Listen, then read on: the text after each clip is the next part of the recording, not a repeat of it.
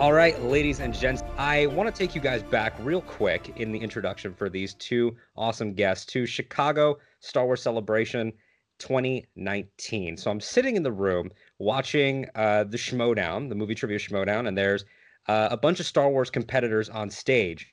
And one Star Wars competitor who I did not know at the time is on stage doing very well, and there's a section in the room losing their minds, losing their effing minds. And I'm on the far left of this room. And I look to my right and I'm like, the hell? I wish I had friends like that. And then it became very clear who it was. And so I go up to this person at the end, and this person probably does not remember this at all, but it is why I have. And for, audio listeners, I'm currently holding up my other laptop. I've got a sticker that I got from that person in that room back then, a Force Toast sticker, because it is Alice and Laura from Force Toast joining me from quarantine. How you guys doing? Great, thank you. I Oh my am gosh, utterly delighted right now. Oh my God. my eyes are tearing up. I'm like, yes, like, A, go Laura. And then I was like, my poster party worked. Dude, Hey. the No, posters were killing me. I was like, this are they like sisters? I was like, what's happening? Like, is this her whole family? Like, did she get them all to buy passes to Celebration? Are they fans? I don't know. It was such a cool moment. And for people that have listened to the show, or that are somewhat tangentially familiar with the Schmodown, I mean, I've had a couple people on that have been involved, and that's where I first came to know of Force Toast Pod that you guys have been doing for about a year. And so how are y'all doing? Great. I mean, this has been quite the adventure. We've done Schmodown stuff together.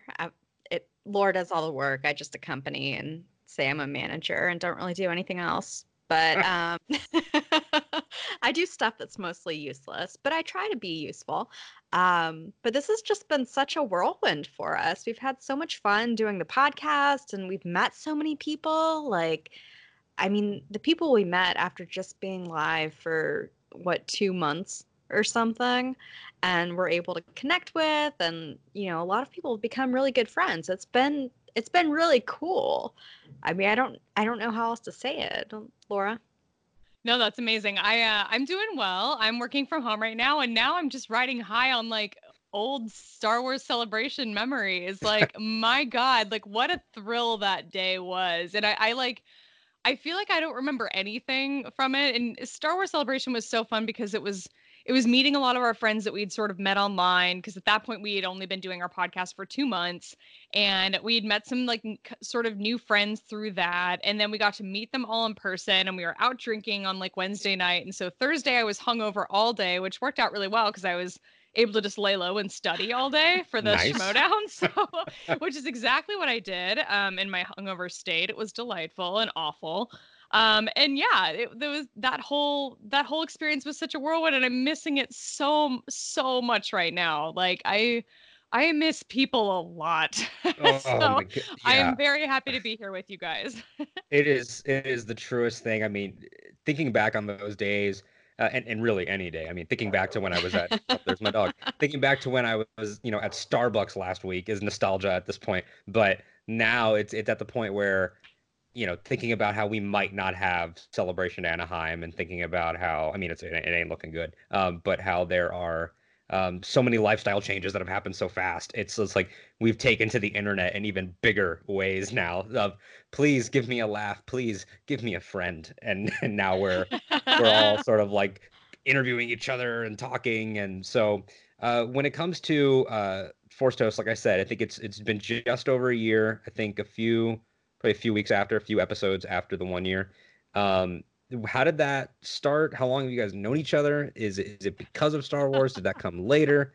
You can feel free to whoever wants to take the baton, the biography baton. Yeah, this is my baton, usually. So Laura and I were both. It was, we call it Star Wars season because usually before a movie comes out or something, a lot of bars do themed trivia. Mhm. So this was before The Last Jedi came out, and there was Star Wars trivia all over the place. You could find it 2 or 3 times a week. I mean, everywhere. And we were individually going around and like winning all of these Star Wars trivia things at bars all over Chicago. And we had crossed paths at least one time. And we didn't know each other. I know who Laura was because on a Facebook post, she was like, "Is this going to be extended universe and cartoons or just like the movies?" And I was Wow, like, what a "Oh, nerd. I was like, that bitch is going to be competition. Fuck." And so I knew just what she looked like. I remember I saw you at like an old Town Social or something. I was like, "Oh, that's her." And but the last trivia of the year we went to, the trivia master. I used to be really good at trivia because I got first. I'm just gonna brag real quick. And Laura came in second, and she had like nice friends who would go with her, but she was pretty much playing all by herself. So, she's super solid. And the quizmaster, we had both met individually at separate bars, and he was like, "Okay, you two have to meet. You're gonna be friends. Da da da da da." And we were like, "Okay." And then we met. We were up pretty late at that bar, and one of the things we did was exchange podcasts that we would listen to because there's so many out there, but like being a woman and just depending on your demographic and how you are in real life, tastes are very different. And you're a different person when you're 18 than when you're 30, and it's just there's so much out there and it's hard to narrow it down. So that's one of the first things we did. And then we had all of this like gift card money to bars from winning these trivias that, I mean, we had hundreds of dollars, well over 500 combined. And we would just go and do these happy hours. And then I planted the seed and I was like, "Ooh, what if we did a podcast, like a lady podcast of us just talking how we talk because we're really shitty and like do whatever we want." And that kind of planted the seed. And then it took about a year after that before we actually launched. So it was a long process of figuring things out pretty much. But yeah, just it kind of all started from that, exchanging what you listen to and just kind of like, well, what we want, there isn't really anything for us, so let's just do it. Yeah, I think that there is, like you said, that period after figuring things out. You get to that point. I know I had that with this show of, oh, that's such a killer idea, and then then you've kicked down that door, and then you see the path in front of you, and they're like, well, there's the idea way down there. Now we have to build toward it. But it's so cool that you guys found each other through trivia, and that's been such a part of your lives, and how there was an openness coming from both of you, because it's the sort of, I guess, to keep it Star Warsy, the dark side of fandom, of when people sort of hoard knowledge, and there's a very well, how much do you know? Do you watch X? Do you read Y? And so you guys coming at it from that realm of who knows the most. It really is at the end, who knows the most, but still being open to each other and not saying, well, I beat that girl or that girl beat me, is really special, I think, for a lot of people wouldn't be able to do that. Oh, We're yeah, both very competitive. It could have gone either way. Like we could have easily met and just been like, okay, this bitch, like, no, and just like completely like run in opposite directions. But I'm really glad it worked out the way that it did. It really was like, I mean, like we shut that bar down that first night that we met, just like sitting and talking Star Wars. And it was so fun because it's like, it's so hard to meet friends when you're an adult and like make new friends. Like that's like impossible. And Alice was like one of the first new friends I had met in a long time at that time. And it was just so cool. Like you kind of ride high on that for a long time. And, yeah, I'm glad it got us where we are now because it's been so much fun. It's been a really fun year. We hit our 1 year mark back in February of 2020. So it's been great. Yeah. So now that your show is, saying its first words, it's walking, it's starting to put together simple sentences. I think that's right. I'm pretty sure that's a baby timeline. I'm pretty sure. Do we put together simple sentences though? Yeah, and that's questionable. Definitely questionable. Perhaps not. But alcohol helps.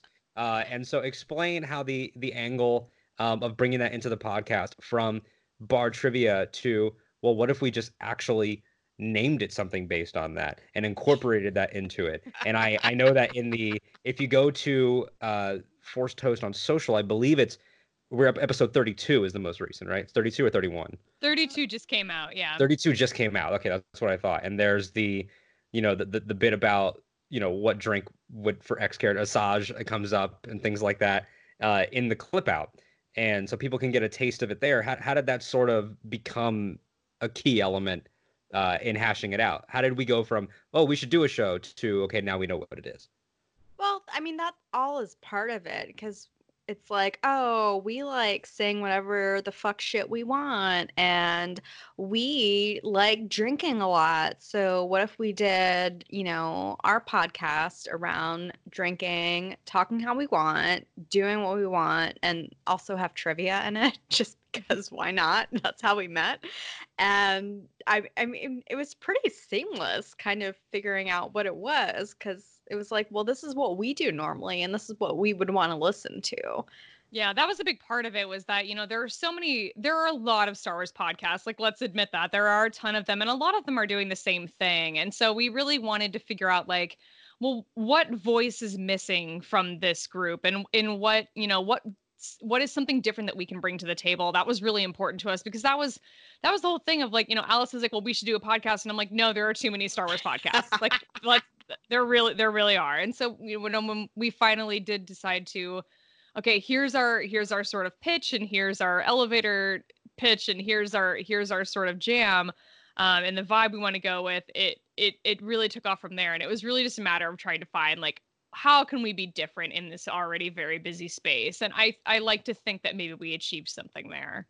I think you definitely did. I will say that I mean, just the name, the idea of it, everything going back to a year ago when I ran into you guys after that match, just thinking like, well, there are a ton of, like you said, a ton of the shows that are, just the news or just the, this show or Rebels or Clone Wars or just, this trilogy, to make it, sort of the hosts first, the people first, and then Star Wars being the connective thing instead of, just facts, because everybody can just read Wikipedia, at the end of the day is the way that I've always felt about it. And so the shows that I gravitate toward is if you believe that those people are friends. But I thinking about like what we were going to talk about, I floated a couple ideas in my head and via DM and things like that. But ultimately, I sort of just want to get into where you think this is going, because I think that that's the loosest, most amorphous topic. It's the most casual. It's the most fitting because we're stuck now with no knowledge of what's about to come after Clone Wars Season 7. And we're literally stuck now in our lives. I am going to drink for the first time on this show in your honor. Alrighty. What is this? That was this a is good Sailfish. crack. Hashtag not an ad. So I think that a lot of people have to say that in my line of work. You got hashtag not an ad. So where are you at right now in terms of what you're excited for? Just in things that are coming up. Obviously, we're going to be waiting a little bit longer for some of those things. Is it High Republic novels? Is it new series? Is it stuff that's already ongoing, like Marvel, Star Wars, things like that? That's a great question because I think Alice and I have very different answers. So this is a good question for us. Like, Alice, what's your thing that's got you like super pumped? I mean, I'm stoked to see the end of I'm cloaked. I'm stoked to see the end of Clone Wars. Hashtag cloaked. And yeah, hashtag cloaked. And like, I'm super stoked to see where that goes. And I have so many ideas, and I'm sure they're all wrong. And then I love Jedi shit, so I'm super pumped for the High Republic. Just see what it's about.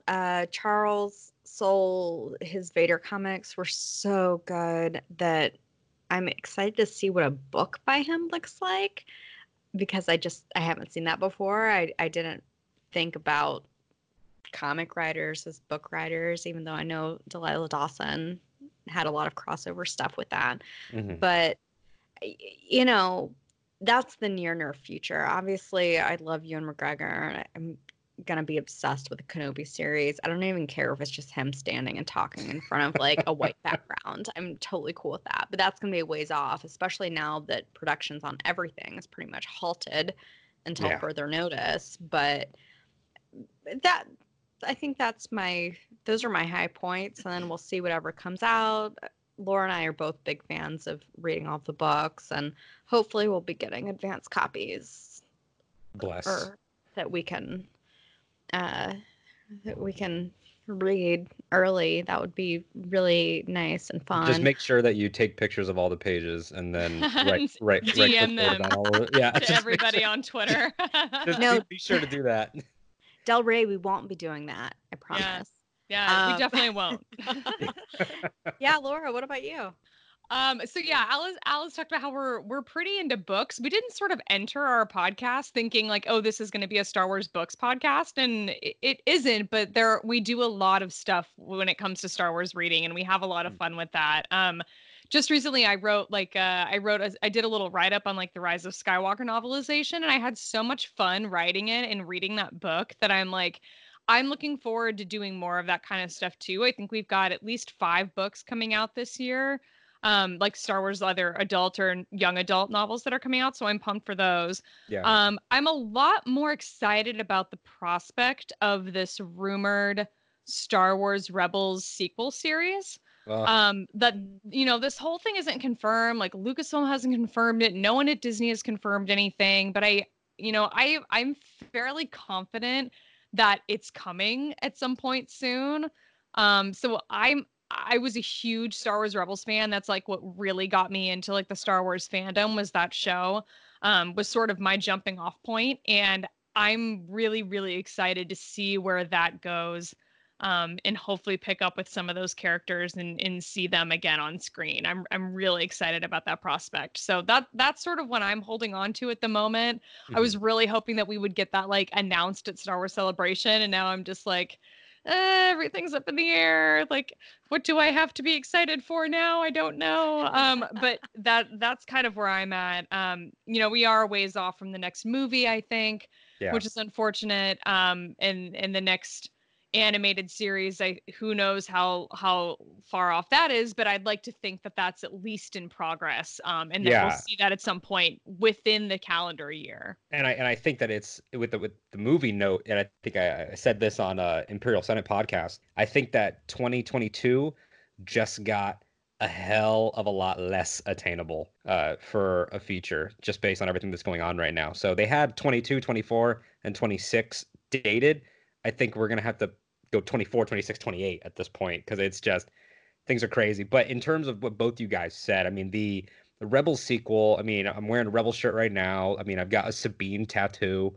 That those are my characters in new canon. I mean, that show meant the world to me. So I'm hoping that, like how Resistance was in pre-production during like Rebel season 3, 4, that there was that sort of lead up, and then to tie it in with what Alice said about High Republic, I mean, that plan apparently has been being talked about since 2014, that they've been kicking these ideas around, and then they assembled their writer's room, and it seems like such a well-cooked idea, and just that they thought of everything. I mean, the behind-the-scenes little snippet that they put out for it. So both of those things are really, really exciting. But tying off of something that you just said about how you didn't intend for Force Toast to become so book-centric, and it is, what are your individual favorite Star Wars novels at the present moment?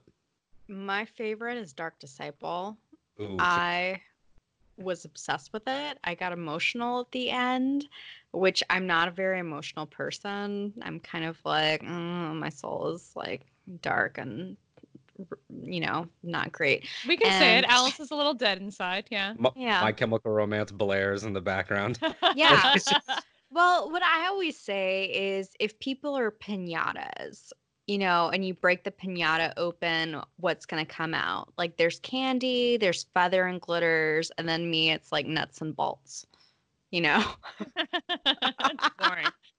I love how you said, like I always say, like I just flashed to like a cutaway of you as a kid, like in kindergarten, like, well, miss, I'm just like a pinata of nuts and bolts. Then they're writing home to your parents like, Alice said something concerning today in class. Like, I think it's a great analogy. But yeah, Dark Disciple is my all-time favorite. I also loved, oh, it's so hard to remember now because I've read over 30 of the canon books. Love it.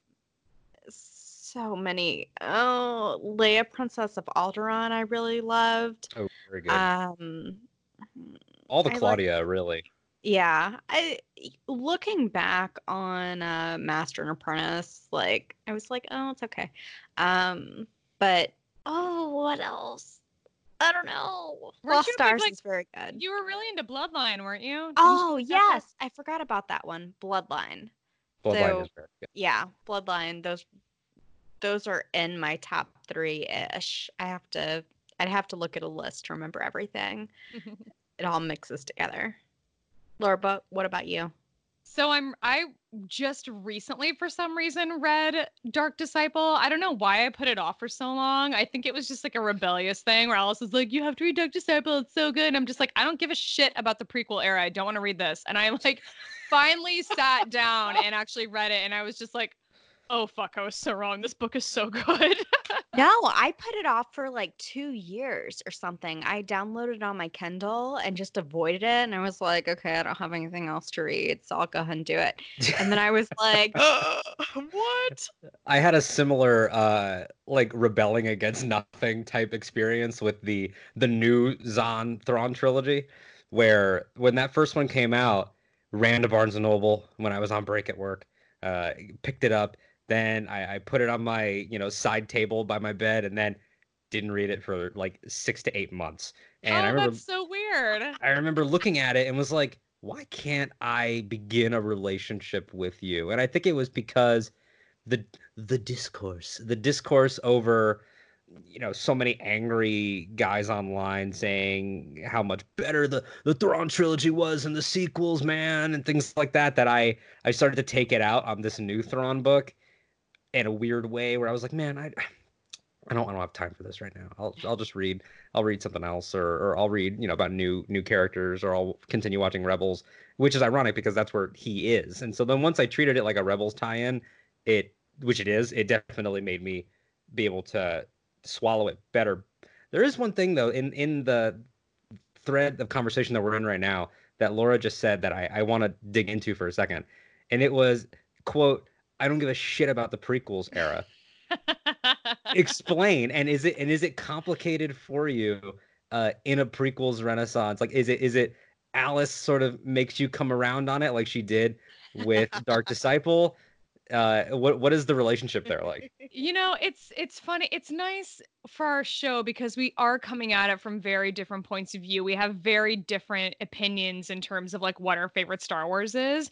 And, I sort of came into Star Wars really late. I didn't come into it as a child. I don't have these like really fond childhood memories of watching the original trilogy on my VHS tapes. Like I just didn't have that. I didn't have nerdy parents. They just didn't get it. So but I've sort of always had this like obsessive personality. So there's always been like some sort of fandom I've kind of grasped onto. Mhm. And so for me, Star Wars sort of started in like 2015. And that's why Rebels was sort of my intro because that's where, I really kind of fell in love with like the Age of the Rebellion. The original trilogy movies aren't my favorite movies. Like Star Wars Rebels is my favorite Star Wars of all of it.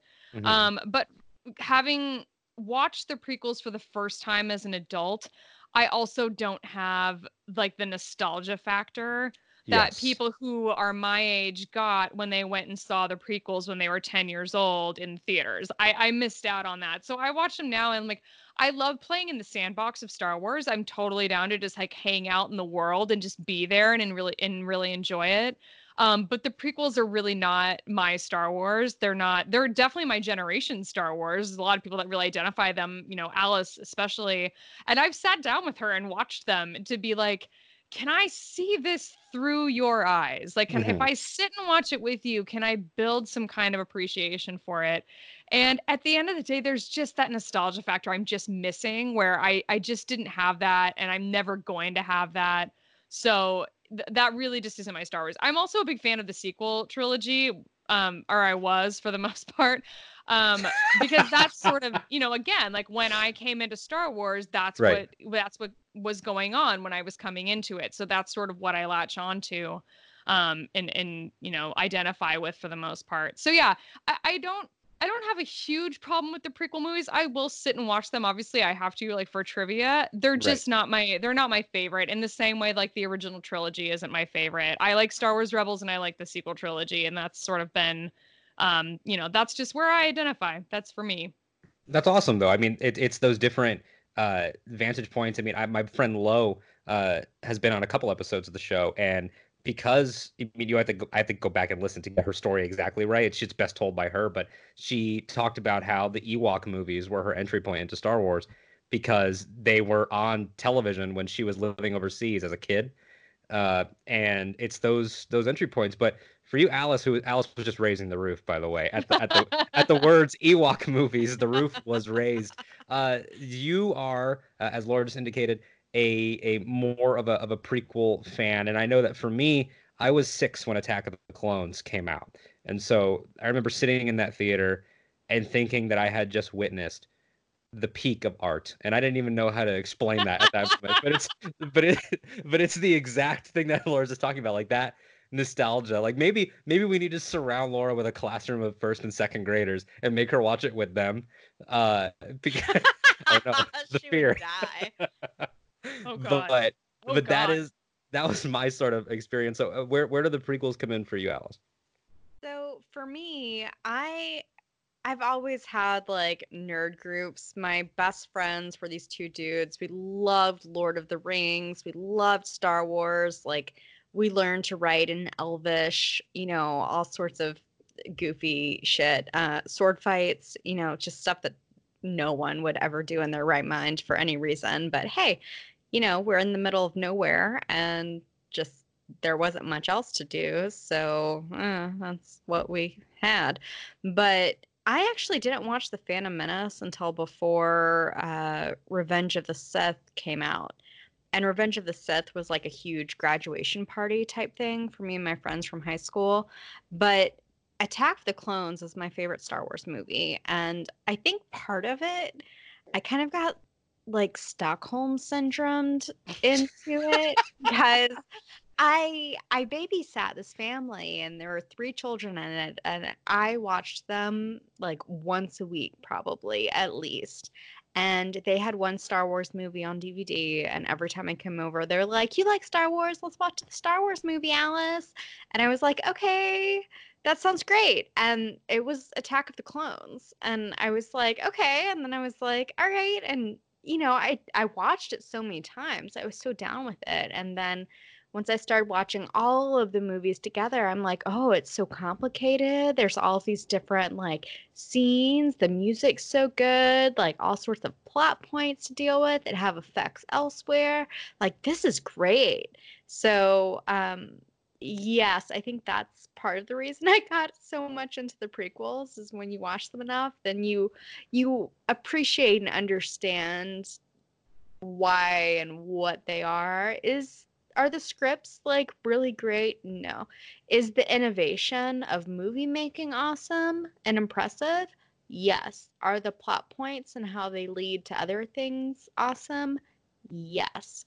So I think that's kind of what and why it sticks with me. And then Revenge of the Sith, I mean, it was right after I graduated high school, and my friends and I went to the midnight showing back when they had midnight showings.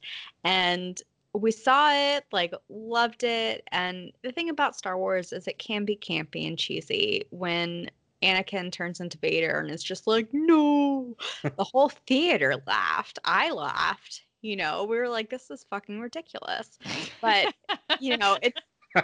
it's fine. I love that movie. Like, Yeah, the inherent camp has to be part of it, and I think I remember being a kid watching Revenge of the Sith in that exact moment, adults around me sort of scoffing, but there was like this energy of like my childhood because my mom brought me. My mom sat in the back of the theater because she didn't give a shit. And she's like, go sit up front," because back then as a kid I wanted to be super close and seeing him burn on Mustafar and then become Vader there was an adult could have punched me in the face at that moment, and it would not have broken the intense like connection I had with the screen at that second, where I thought like, first of all, there's never gonna be another one of these ever again. That's what they told me. That's what my uncles told me. And second of all, this is the darkest, most brutal. This is a grown-up movie. This is a grown-up movie. And I've always had that weird connection to that, where now it's like you're saying, you could look back and say these are the critical errors, but at the same time there's an appreciation there. And by the way, shout out to you for representing Attack of the Clones like that, because every time it gets ranked last, those lists to me are suspect, because I don't think that Attack of the Clones is worse than Phantom Menace. And lots of people put Phantom Menace as the top prequel, and I think that it should be 3, 2, 1 for me personally. Phantom Menace I used to not like until I had to make myself watch it over and over to study for trivia. And then I think I got Stockholm Syndrome again. Like I used to just fast forward only to the Jedi points or parts. Yeah. And then I just like skipped everything else. But now I have a real appreciation for it and the background it gives on all of the like political stuff and the like planting of seeds and everything. I'm just like, hell yeah, like this is a really good movie. So now I used to fast forward through it. Now I'm like, yes, this is great. There's so much cool stuff. Now for you saying, I used to fast forward to the Jedi stuff, and you indicating that love with High Republic, and Laura tying into that with a love of Rebels, which is really even more so than Clone Wars, I think Filoni going to that really personal Force place. Would you say that the Force Toast team collectively is very much so into the mysticism? For people that haven't heard your conversations, should we expect you guys to gravitate more toward that more so than like stormtroopers and ships and the rebels and the Empire? Because I know that's how it is for me.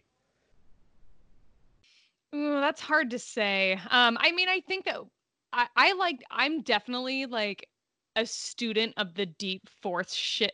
Yeah, it's hard to say.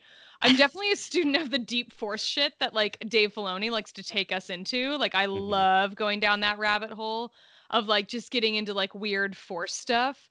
I'm not, I don't know. I'm not totally certain if that's sort of Alice's way that she leans. I guess we probably lean a little bit more towards like, yeah, like we're sort of into like the Jedi and the Force, and we definitely probably lean more towards that way than we do like we're not like pro Empire or anything like that. But we also like we don't really have a ton of really deep conversations on our show. Like we try to just keep it light and silly, and I don't know if we really, pick a team too much in that sort of sense of it.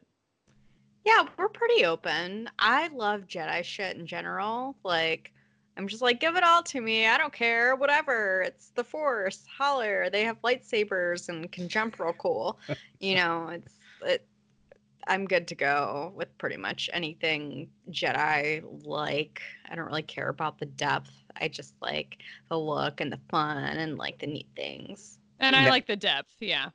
And you're like, I would like to add the depth too.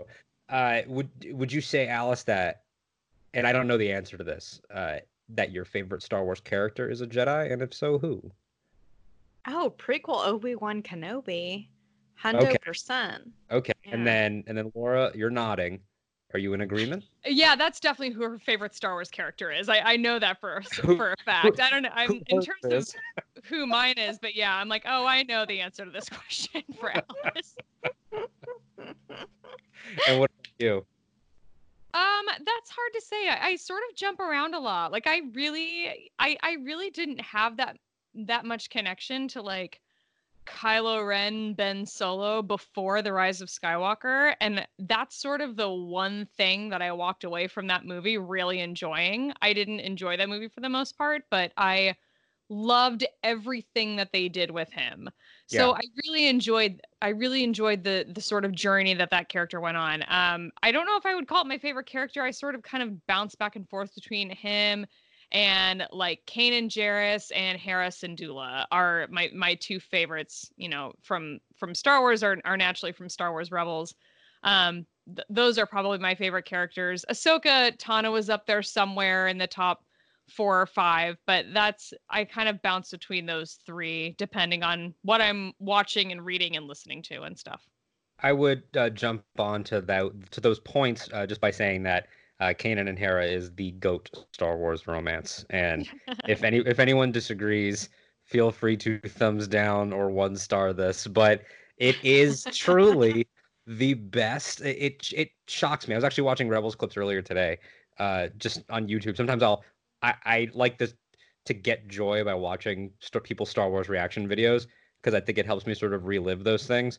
And Kanan and Hera kiss moment and just a lot of their conversations and just things like that. And I don't want to go full spoilers into Rebels, and I will be upfront with why, because my girlfriend hasn't finished it, and I know that she's going to listen to this episode. So we'll all nod in agreement over things that we know that happen. Hi, Aaron. And so we are. See, I tried. She always gets on me for accidentally spoiling. I tried.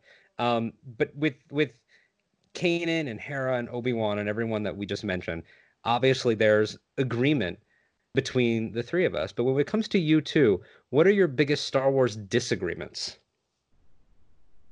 Wow, that's hard to think about. I'm like, I know that Alice is very much like pro prequel, and I wouldn't say I'm anti prequel. It's just not my favorite.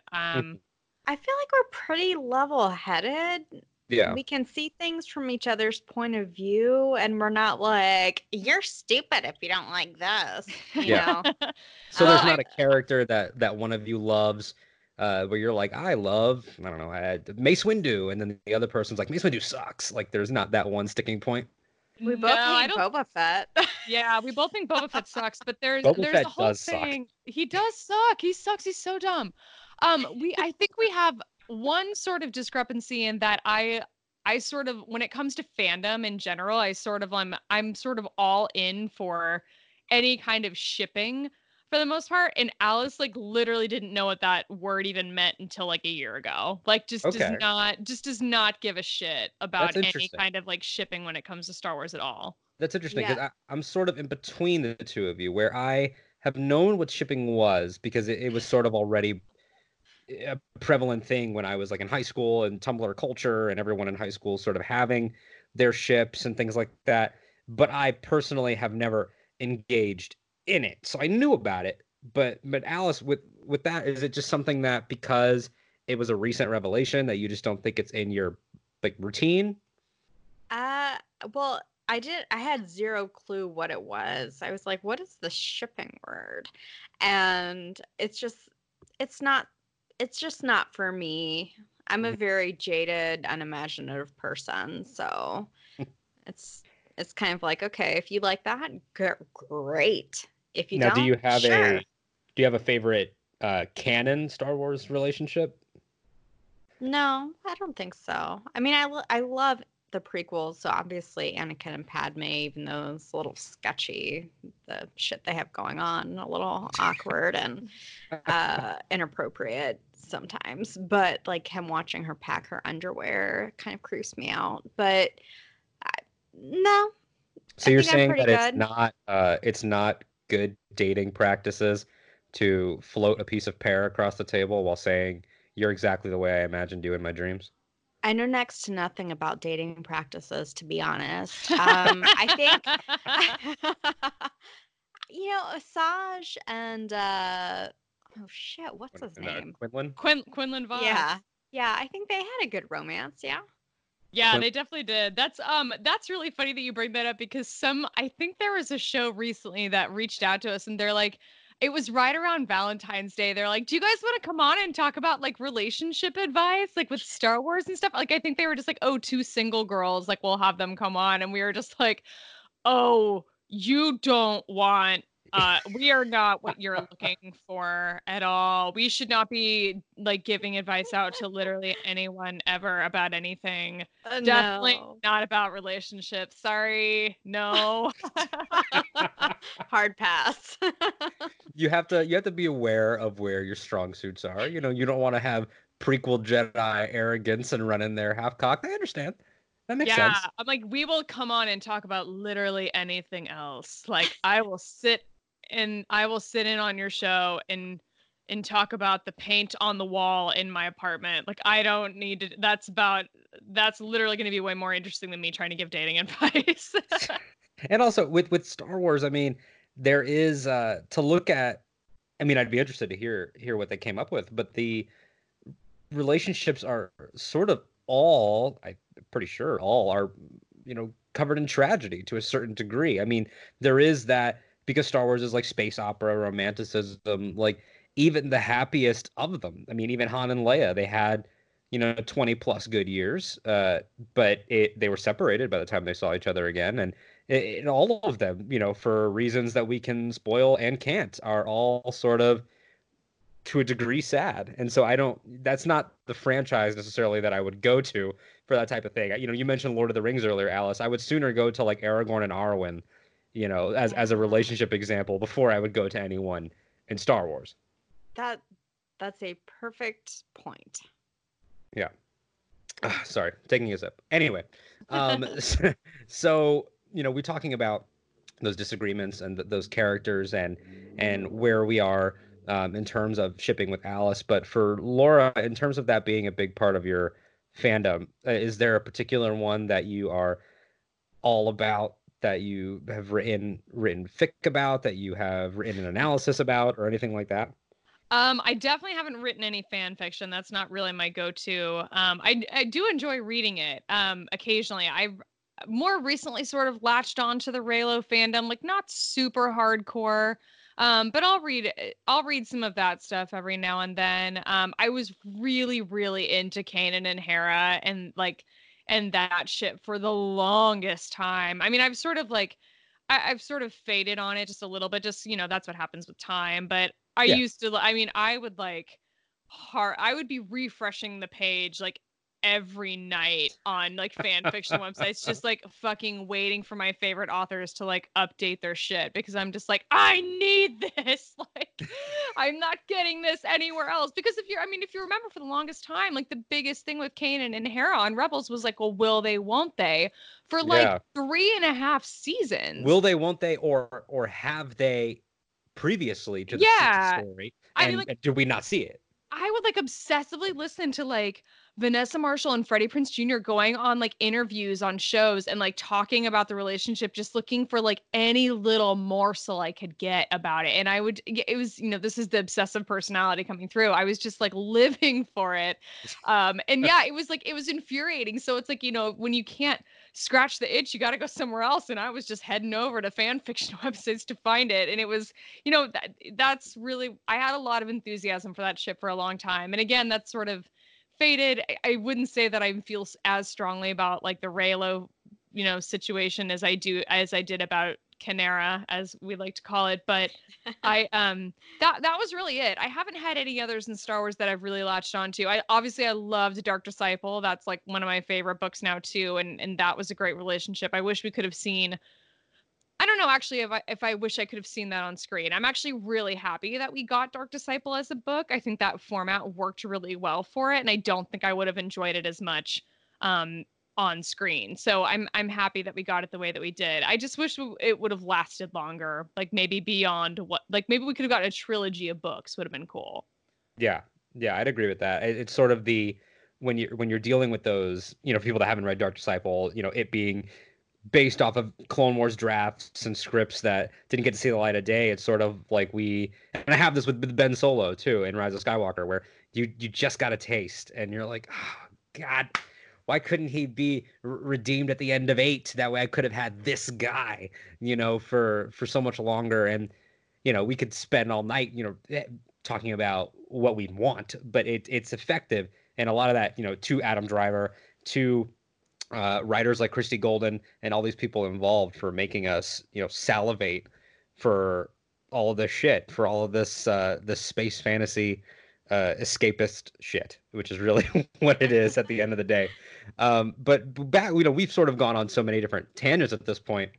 Up top, when we were talking about what we were looking forward to the most, we did touch on the fact that there is a movie slated of some kind. And obviously movies being the big anchor, it'll always be, with the way Disney Lucasfilm runs things, it'll always be the priority.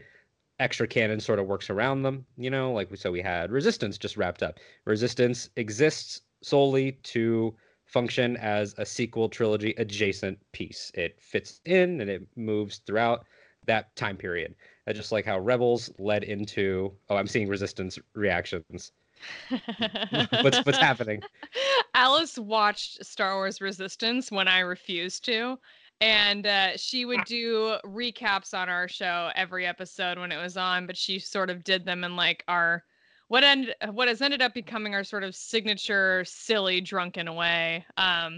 Because so that's the lens through which I have seen Star Wars Resistance. I haven't actually seen it. But That's yeah, bizarre. Alice had to sit and endure all of those episodes of those 2 seasons. It's through my very, I would say, critical, lifelike lens, perhaps. I can't think of the word I'm actually looking for. But, like sometimes the characters, you just forget their names because they kind of sucked. Like there was one called, I don't know what his name was, but I started calling him Richard. And then eventually he was just such a bitch that it changed to Bitchard. You got to give me more than Bitchard, because I for a second I was like, oh, I might be able to remember the name. The And then, one that hung out with Tam, who was also a oh, pilot. Elijah Wood. Yes. No. Well, Elijah Wood was the Jason character, right? But that's him. That's the guy. Jason? No, this guy started with This is a different guy. Rucklin. Rucklin, I think. Yeah, the blonde kid. The blonde. Okay, yeah. He turned into Richard and then Bitchard because He is his name, it Bitchard. just didn't matter. Like Jaeger was Jaeger Bomb. It's just, whatever. It was a very brass fixture trooper guy. He didn't have a name. He was just brass fixture trooper guy. Yeah, whatever. It was very realistic, my reviews. Brass Fixture is actually a Star Wars name. Like when you just say it, Brass Fixture could be like a pilot in Star Wars. That sounds like something George Lucas would come up with. Like a combo word. Yeah, gotcha. Yeah. Possible. So I just have like these images now of just drinking in front of the TV, yelling at Resistance. I don't remember any of your names. Oh, that's awesome. Especially because it is, I mean, like Laura has tangentially experienced it, but because it does lean so slapsticky and so like elementary school audience, to review it in an alcohol infused way is just perfect irony. It's just it's perfect. But with that said, I mean, with the movie stuff sort of in flux, sort of unknown, what do you want? If you were able to make these decisions, where would you go? What are you interested in out of what we've heard? I mean, are you holding out hope for Rian Johnson trilogy? Because I am. And what are you thinking? What are you hoping for, standalones? Are you hoping for trilogies? Do you want them to shatter that glass and do 4, 5 films, 6 films? All I want is old school Jedi shit. I'm talking like I was a little disappointed when I found out the High Republic was only 200 years before the Phantom Menace. I want like 2,000 years before the Phantom Menace. But other than that, I'm a happy camper, I think. Laura? I loved The Last Jedi. It's like my second favorite Star Wars film, so I'm all about the Rian Johnson trilogy. Like I'm excited to see what comes of that and when it's set and what kind of, weird force shit he wants to serve to me on a platter. Like I'm excited for that, just to see where it goes. The time period for that isn't quite as important to me. I'm just excited to see it in general. Right. I'm trying to think of kind of what else I'm like the Kevin Feige produced thing. I'm just kind of like, okay, that exists. That's fine. Like I'm not. I also think that everybody freaked out about that in a way that was so. I mean, you just said it. Kevin Feige produced, like Steven Spielberg has produced things, and they are not Steven Spielberg films. Kevin Feige's not a director. Yeah. I would, when that announcement came out and the fandom lost their minds, my reaction was, yeah, but what? Who's doing it? Yeah. Feige being behind a desk approving budgets and hiring people. is not movie making. It doesn't say much, yeah. I mean, there was a rumor for a while that Taika Waititi was going to be involved in a Star Wars film. I don't see anything like that, like coming to fruition. Like that doesn't seem like something that's real. And if it was, I feel like it would just be a lot of like, Star Wars isn't supposed to be this funny. Like it would just be a lot of that horse shit, but just like turned up to like an 11. And Yes. I really love I love the Thor movie that Taika Waititi did. I think it's the most rewatchable Marvel movie, at least for me, because it's just so fucking hysterical. And I'm a little bit of a comedy nerd, so I tend to I love to delve into that kind of thing. And I love being in his brain and seeing what makes him laugh because it made me laugh too. So I had a lot of fun with that. I would be curious to see him make something. I just don't think that it's real or it's going to happen because I feel like every time someone tries to do something funny in Star Wars, there's a whole giant section of the fandom that's just like, oh, it doesn't feel like Star Wars. It's I okay. am so glad you said this. So, a little bit of behind the scenes, just for people listening. At the time of this recording, a few episodes of this show have already been recorded. When you're listening to this episode, dear listener, you can go back and listen to the episode, two episodes before this, one before this, called The Comedy of Star Wars with Joseph Scrimshaw, where we exclusively, and Laura and Alice haven't heard it because they're being recorded in the same week, but we actually broke down exactly what you're talking about, why people are so pissed off all the time, what the eras have brought comedy wise, what's a Star Wars joke, what's not a Star Wars joke. And it's a really interesting conversation. I'm so glad you said that, not just for the plug I just did, but because uh, people do get so out of line with that crap. Like why is it that now I'm going to rant for a second. Why is it that in Last Jedi, which I'm right there with you, Laura, it's my second favorite too. I put Return of the Jedi first, then Last Jedi. Um, why is it that Poe's, thing at the beginning with Hux pissed people off so much, and their argument is that's not Star Wars humor, whereas being a comedy nerd, in the real world, which stories have to reflect, a George Carlin or a Richard Pryor special is not a John Mulaney, Eliza Schlesinger special because comedy changed. So comedy can change in life, but comedy in universe can't change. I mean, 30 years went by from Luke Han and Leia to Poe Dameron. Maybe decades in that world, his humor got a little more what we would expect now. And that's like super just nerd thinking about like what is culture like in that galaxy. But it just seems like such a ridiculous complaint because the filmmakers are in their 30s and 40s today. And to me, it's just kind of dumb. Yeah, no, I mean I'm in the same boat, and I know exactly what you're saying. Like, and comedy is different now than it was 30, 40 years ago, and you can't. I can't imagine trying to make a joke in a Star Wars movie that comes out now that would have been written for a movie that there's just such a huge disconnect there in terms of like the general audience that's watching now and the general audience that was watching then. Like it would not make any sense at all. So I'll leave that conversation to you and Joseph. I'm really looking forward to going and listening to it now. I didn't know that you had been on or that you had him on. But he's a goddamn delightful human, and he wrote the intro to Ken Knapsack's book, Why We Love Yes. Star Wars, and it like made me cry on public transportation. It was so good. Like Joseph Scrimshaw is he's a phenomenal He's dude. he's a wonderful, wonderful guy. His intro to Ken's book, like you were saying, I was lucky enough that I had Ken on when the book came out, and reading that and seeing that friendship come through between them and with Jennifer Lando's portion of that book. Now we're just talking about people that we admire in the fandom, which just speaks to Just fine. no, exactly, but it speaks to what we were saying earlier about how it has helped us develop friendships and find people to connect with and things like that. Um, that's why having those conversations about those spicy Star Wars issues, like is it a Star Wars joke? Like you want to go to those people. But it is an interesting thought while we're thinking about it. Um, Alice or Laura, do either of you have a favorite Star Wars moment of comedy or a joke? Because, like you're saying, there is that disconnect of generations and audiences. Some moments live forever, like most of the Harrison comedy. But at the same time, there are some things, like some people think Ewoks are dumb. I think that those people are wrong. Ewoks are, in fact, the greatest species. But feel free to jump in.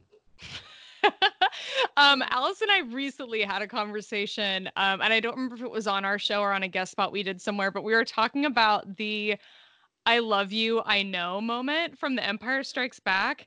Now, keep in mind, I'm 31 years old. I was not alive when the original trilogy came out, and I didn't see it until I was in my late 20s, or I guess my mid 20s. And that moment for me, the "I love you, I know," for the, I mean, since I've seen Star Wars, I did not know that that was supposed to be an epic romantic moment.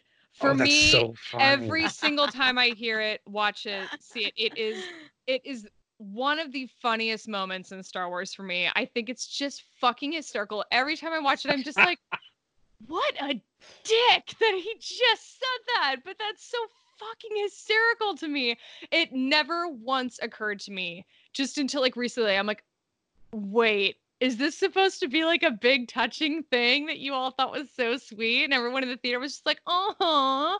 Like, wait, really though? Like it will never stop playing as like hysterical to me for some reason. That's so interesting. Alice, what was it like when you heard that analysis? I was shocked. I was like, wait, what? How did you even get there? Because it's always funny. It just doesn't, God, I do not know. It does not, that moment somehow, I would never in my, like, if somebody said that to me, I would just be like, you fucking asshole. Did you seriously just say that? Like, you were literally, we're about to die and you literally just said that to me. What the fuck is wrong with you? Like, it just is so funny to me, that whole situation, the way it plays. Just some reason plays as comedy to me. I don't know. Maybe I looked up too much Etsy memorabilia with an open heart that I was like, oh, this is so cute. That kind of skewed it a bit. That's so interesting. So, real quick, I do want to hear Alice's favorite Star Wars comedy moment, if there's one that springs to mind. But just quick aside about that, does that mean that in Rise of Skywalker or in Return of the Jedi, when you get callbacks to "I love you, I know," that those callbacks don't work for you? I mean, they work. It works in Return of the Jedi. I like that movie a lot. That's my favorite of the original trilogy. So that one works. Um, you'll have to remind me of what it is in Rise of Skywalker because it's been 3 months since I've seen that movie. That's okay. It's so when he's talking to his memory of Han, and he says "Dad," and Oh he yeah. can't Okay. say "I love you," and so That Han just says I "I mean know." that moment definitely played as like an extremely loving, like beautiful moment. I definitely picked up on it there. But yeah, But it's just the that original moment. yeah, the original moment is what for some reason will always be funny to That's so me. funny. Every Now I'm time. going to watch it next time I see Empire and giggle, thinking about Laura cackling at the fucking screen. That's Every time. hysterical. I'm telling you, every time it makes me laugh out loud. That's awesome. But Alice, how about you? I mean, you being a Ugh. prequels lover, there's tons of crap in all three of those movies Yeah, that is there is. There's funny. tons of crap that's ridiculous and funny, but I think the thing most recently that I've laughed at the hardest, like more than anything else, is at the beginning of Rise of Skywalker when they're like, "Are you done yet?" and they're talking to Claude, and he doesn't have hands. He's just got It's like his it's antler the thingies, ridiculous. Yes. and they're like, "Are you done yet?" And he's like, "Meh," and you're just like, "But he doesn't have hands. How is he fixing like things with buttons? I don't understand." It's like Um, I just had this conversation too, where it's like Poe's being like super like aggressive, stressing this thing out when clearly it has to use like fucking telekinesis to fix whatever he's fixing because staring at it is not going to be that effective. I didn't even notice it the first time I watched it. It was the second time when Laura and I went together, and that was the last time I saw it. Um, the second time when Laura and I went together, and I noticed Claude actually, and I was like, "Oh my God, what the fuck?" I couldn't stop laughing. It was just so ridiculous. He's He like does a kind of blend into the background. It's sort of easy to miss him. he's like a banana bean bag Yep. type thing, just standing off to the side. That's a really weird character design, and creatures have sort of fascinated me more and more as we've sort of gotten more like behind the scenes with all those designs and everything. And as I've gotten older, and you see them enough times, and so you start focusing more on the background. You guys have a favorite? I obviously go hard for the Ewoks, but do you have a favorite creature, alien, or background weirdo? Oh, I've got a good one. And this is weird because there's like a whole story about him that I have not read for some reason. I'll get around to it at some point. Just for some reason, I've put it off. In the Rise of Skywalker, no, sorry, in The Last Jedi, there is a background character that sort of runs by the screen at some point. So he gets a few seconds of being on screen right in the forefront. But his name is Kedpin Shoklop. See the little pink And guy? yeah, and he looks like a little naked Cyclops thing that runs through when he's in the spa, and the horse-like fathier creatures run through with Finn and Rose. And he's in the spa and he like kind of runs through with his little towel on and he's like totally naked and he's so cute. And I just think I love that character for some reason. And then I remember reading like I think it was in the visual dictionary, and stay with me. I was like studying for a Schmodown, right? Like I was sitting in bed. I was in like hardcore study mode. Like there must have been one coming up, and reading the Rise of Sky or the Last Jedi visual dictionary. And I remember, I think I was sort of at the end of my rope. I was starting to go a little bit crazy, and I remember just like bursting into tears, like reading this character's little blurb in the book. Like I said, I was at the end of my rope, and it was his whole story is that he basically like worked really hard his entire life, and then he won like a contest to go to Canto Bight, and I was just like. I just like started crying out of nowhere because I was just like, this character worked so hard and he finally got there, and then Finn and Rose fucking just run through the spa and destroy the spa, and he just wanted a relaxing day Oh my just to like god. get it. I just like fucking lost it. And I remember I look back on it now and I was just like, Jesus fucking Christ, what did you put yourself through? But to this day, Yeah. he has stood out as being like this amazing background character I love, who again has an entire like little story in this book Mhm. called Canto Bight, and I Yeah. have not read it, and now I'm just It's too so afraid to because cute. I will just sob through the whole thing, and I can't take that right now. I just No. can't. I'll have to see if I can lend it to you on Kindle because sometimes you can Oh, do I that have with it. I books. bought Oh, it. you I have just it. haven't read Okay. it. Yeah, the Canto Bight book was very, very good. It got a lot of shit, which, various reasons why maybe, but the Canto Bight book, every single story, I think there were maybe 4 or 5 different ones, all very good. And that one was also very good. And they loosely linked together, but didn't really matter. But yeah, I definitely remember that story. That's awesome. I am like so just like touched right now, and this weird like I feel like this like empathic like response of like that's what it's fucking all about. Like that is so like granted you were pushed to the brinks of sanity Yes. studying for the Schmodown, but Yep. the fact that you could react to something like that, like Alice, do you have anything any similar breakdowns that you'd like to unpack here on the show?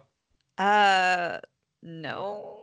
Like we said, Alice is dead inside, and I have a lot of emotion, apparently. You're like I And feel enough for the two of us. sometimes it manifests in weird ways at weird times. So here we are. I think I had I two did like slightly tear up at the end of Dark Disciple, like very slightly. I was like, oh my God. Huh? that's Yeah. an emotional story. Like It it is. really is just it has Clone Wars as it evolved over time got closer to that type of storytelling and like really like theme heavy and stuff. But that one just goes so hard with the characters and really like if you were always if you're listening and you're sort of lukewarm on Asajj Ventress, I think that book really just catapults her to the next level overall. It was Oh, just super 100%. That's interesting. very much the mindset that I went into it with, because I always thought she was really annoying in the Clone Wars. And then even the first time I read the book, I mostly listened to it in audiobook form. And even hearing like Mark Thompson doing her voice, I was just like, this is like really annoying to listen to. Like, I should have just read it. But it really does grow on you. It's amazing. Dark Disciple, like I can't say enough about it. And that said, I have not read Christy Golden has written another Star Wars book, and I can't. Is it Twilight Company or is it It is Inferno Squad? it is Inferno Squadron, the Battlefront Okay. 2 prequel. Yes. Yeah. And I haven't read it yet. And I really want to. I think the reason I didn't was because I am not going to play Battlefront. I'm not a gamer. But I need to read that book because Dark Disciple was so good. I just kind of want to spend some more time with her, with Golden as a writer and in her world. So that should be next on my list. It's probably not. There are a bunch of books I need to read, but that's one of them I'd like to get to. Yeah, definitely. I think that and you're right. Christy Golden is a fantastic writer. I'm hoping that we get more from her soon.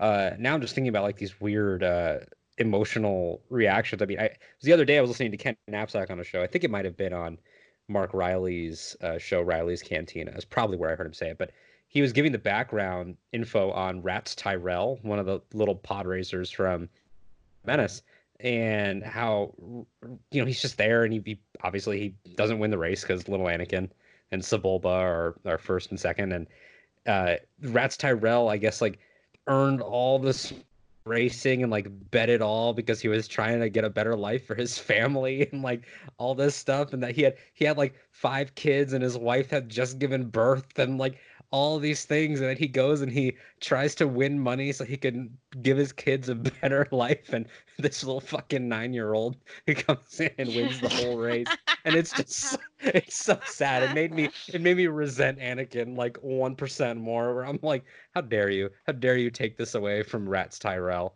And I had my own sort of moment like that with the Rise of Skywalker novelization with Wicket and his son Pommet at the end of the book, and how Ray Carson sort of expanded on that moment a little bit, because I am such an Ewok lover, and just seeing them at the end of the movie, that movie could have been J.J. Abrams laughing at me for 2 hours, but if it had cut to those Ewoks, I would have been like, it's pretty good. I'm not gonna lie. But we've been going for about an hour at this point, and I don't want to take up too much of your lives in quarantine. But I feel like we've explored so many different little things. But I do want to ask just sort of how you're feeling about sort of fandom in general right now, where you're at, where your head is at now that we're post sequels. Like, do you think that, not in the simple way of like, do you think we'll ever get like all on the same page? Because like that's not the goal. It's just about finding positive people and things. But what are you excited about right now in terms of, is it just like connecting with more people and getting the show out there and things like that? I mean, for me, just Star Wars wise, I'm super excited about the books coming out. I think we've made a lot of really good friends over the past years, and it's really fun interacting with them. I personally somehow, knock on wood, don't deal with a lot of negativity. Maybe it's just because I'm stupid at Twitter or because I block out words or something, but yeah, I'm curious to see what happens. There's The Mandalorian season 2, and I love reading. I need to get back into it. I've got so many books in queue, non-Star Wars ones, but I'm ready to have my Star Wars books again. And yeah, I think that's it for me. I'm sort of on the other side of it, where I have a full-blown addiction to Twitter. Like, I cannot put it down. I mean, I remember, like, I was on vacation in Portugal for a week back in November, and I mean, I legit was just like, I mean, I was still on Twitter like the entire time. I had told myself I was gonna like take a vacation from it, and I fucking didn't. So it's a really big thing for me. But my thing with Star Wars Twitter started with Star Wars Rebels, so it was all about like live tweeting the episodes and seeing all the other fans, and that's where like the roots of my Star Wars fandom, including how I interact with people on Twitter, that's where it all started for me. So I've always had a sort of very positive place and a very positive timeline, up until even through The Last Jedi and all of that drama. Like, my timeline stayed a fairly positive place. It really wasn't until like The Rise of Skywalker that things I started to see a lot more contradicting opinions, and seeing a lot of stuff coming from both sides, which I honestly have found really interesting, and it has sort of opened me up to new opinions and new ways of looking at the movie. I still don't care for the movie, but I can see where the merits are, and I can see where the strong points are, and that's really what I think has been the most interesting thing for me in terms of interacting with the fandom, and staying in touch with all the friends that we made at Celebration. And I think is going to be even more important now than it ever was, because I am really on the fence about whether or not we're going to be able to even go to Star Wars Celebration, which is just absolutely devastating to think about because those are my people, and that's the one event that I plan my entire year around. Like, I mean, that's a really sort of busy time for my work, and I'm just like, fuck you guys, like I'm out. Like, you literally do not contact me for 5 days. Like, this is my thing. And the idea of it not happening is so, I'm like in full blown denial. Like, I don't even like to think about it because I think I'll just like have a breakdown in the middle of the afternoon if and when I find out that it's canceled or postponed. But I don't know. I really love the Star Wars fandom, and the things that come along with Star Wars Twitter is part of that. And I can accept that for what it is. And if you can dig a hole into your place in Star Wars Twitter and find, your people and your cohort, you can make it the experience however you want to make it. It can be highly negative if you want it to be, but there are ways around that. And I like to think that I've dug my hole in it, and I've been able to, find a way for me to be able to stay there and enjoy it. Yeah, Laura's very good at Twitter. Mm-hmm. Oh, I was just gonna say that I couldn't agree more, and I'm right there with you on the Twitter addiction. I mean, part of it is I have to run a couple accounts for work, so I use that as my excuse to justify my addiction. Like, well, I'm around it all the time, so it's out of my hands. But it does become a part of the routine in a big bad way. So, but you're right about curating it and making it just healthy and finding people that can engage in a positive way of if we disagree about something. I mean you have either seen on Twitter or heard or whatever, like, I really like Rise of Skywalker. You don't care for Rise of Skywalker, and yet here we are because it's a movie and we can just discuss it. And I'm gonna, we all three of us hate Boba Fett. I think we're in the minority on that. Yes, good on you. So it's that happens. Which actually does remind me, when we dogged on Boba Fett earlier, I did want to ask, and I'm glad that I didn't end the recording before I asked this.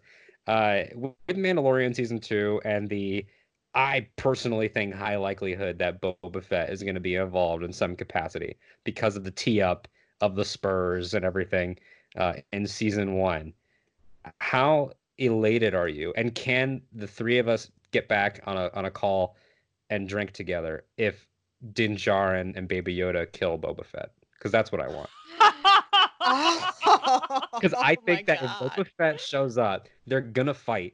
And so help me, Din Djarin and Sabine Wren, for that matter, are both 10 times the character that Boba Fett is. I'm convinced Boba's totally dead.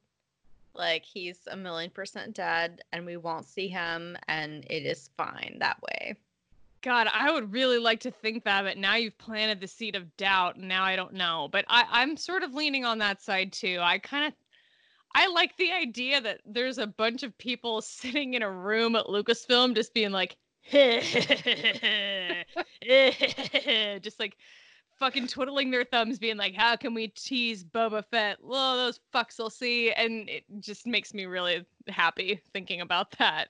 How many times can we tease him and then never pay it off? Yes. That's a great plan. Keep going with it. Like, I just want to see a bunch of people suffer. It just would be fucking hysterical.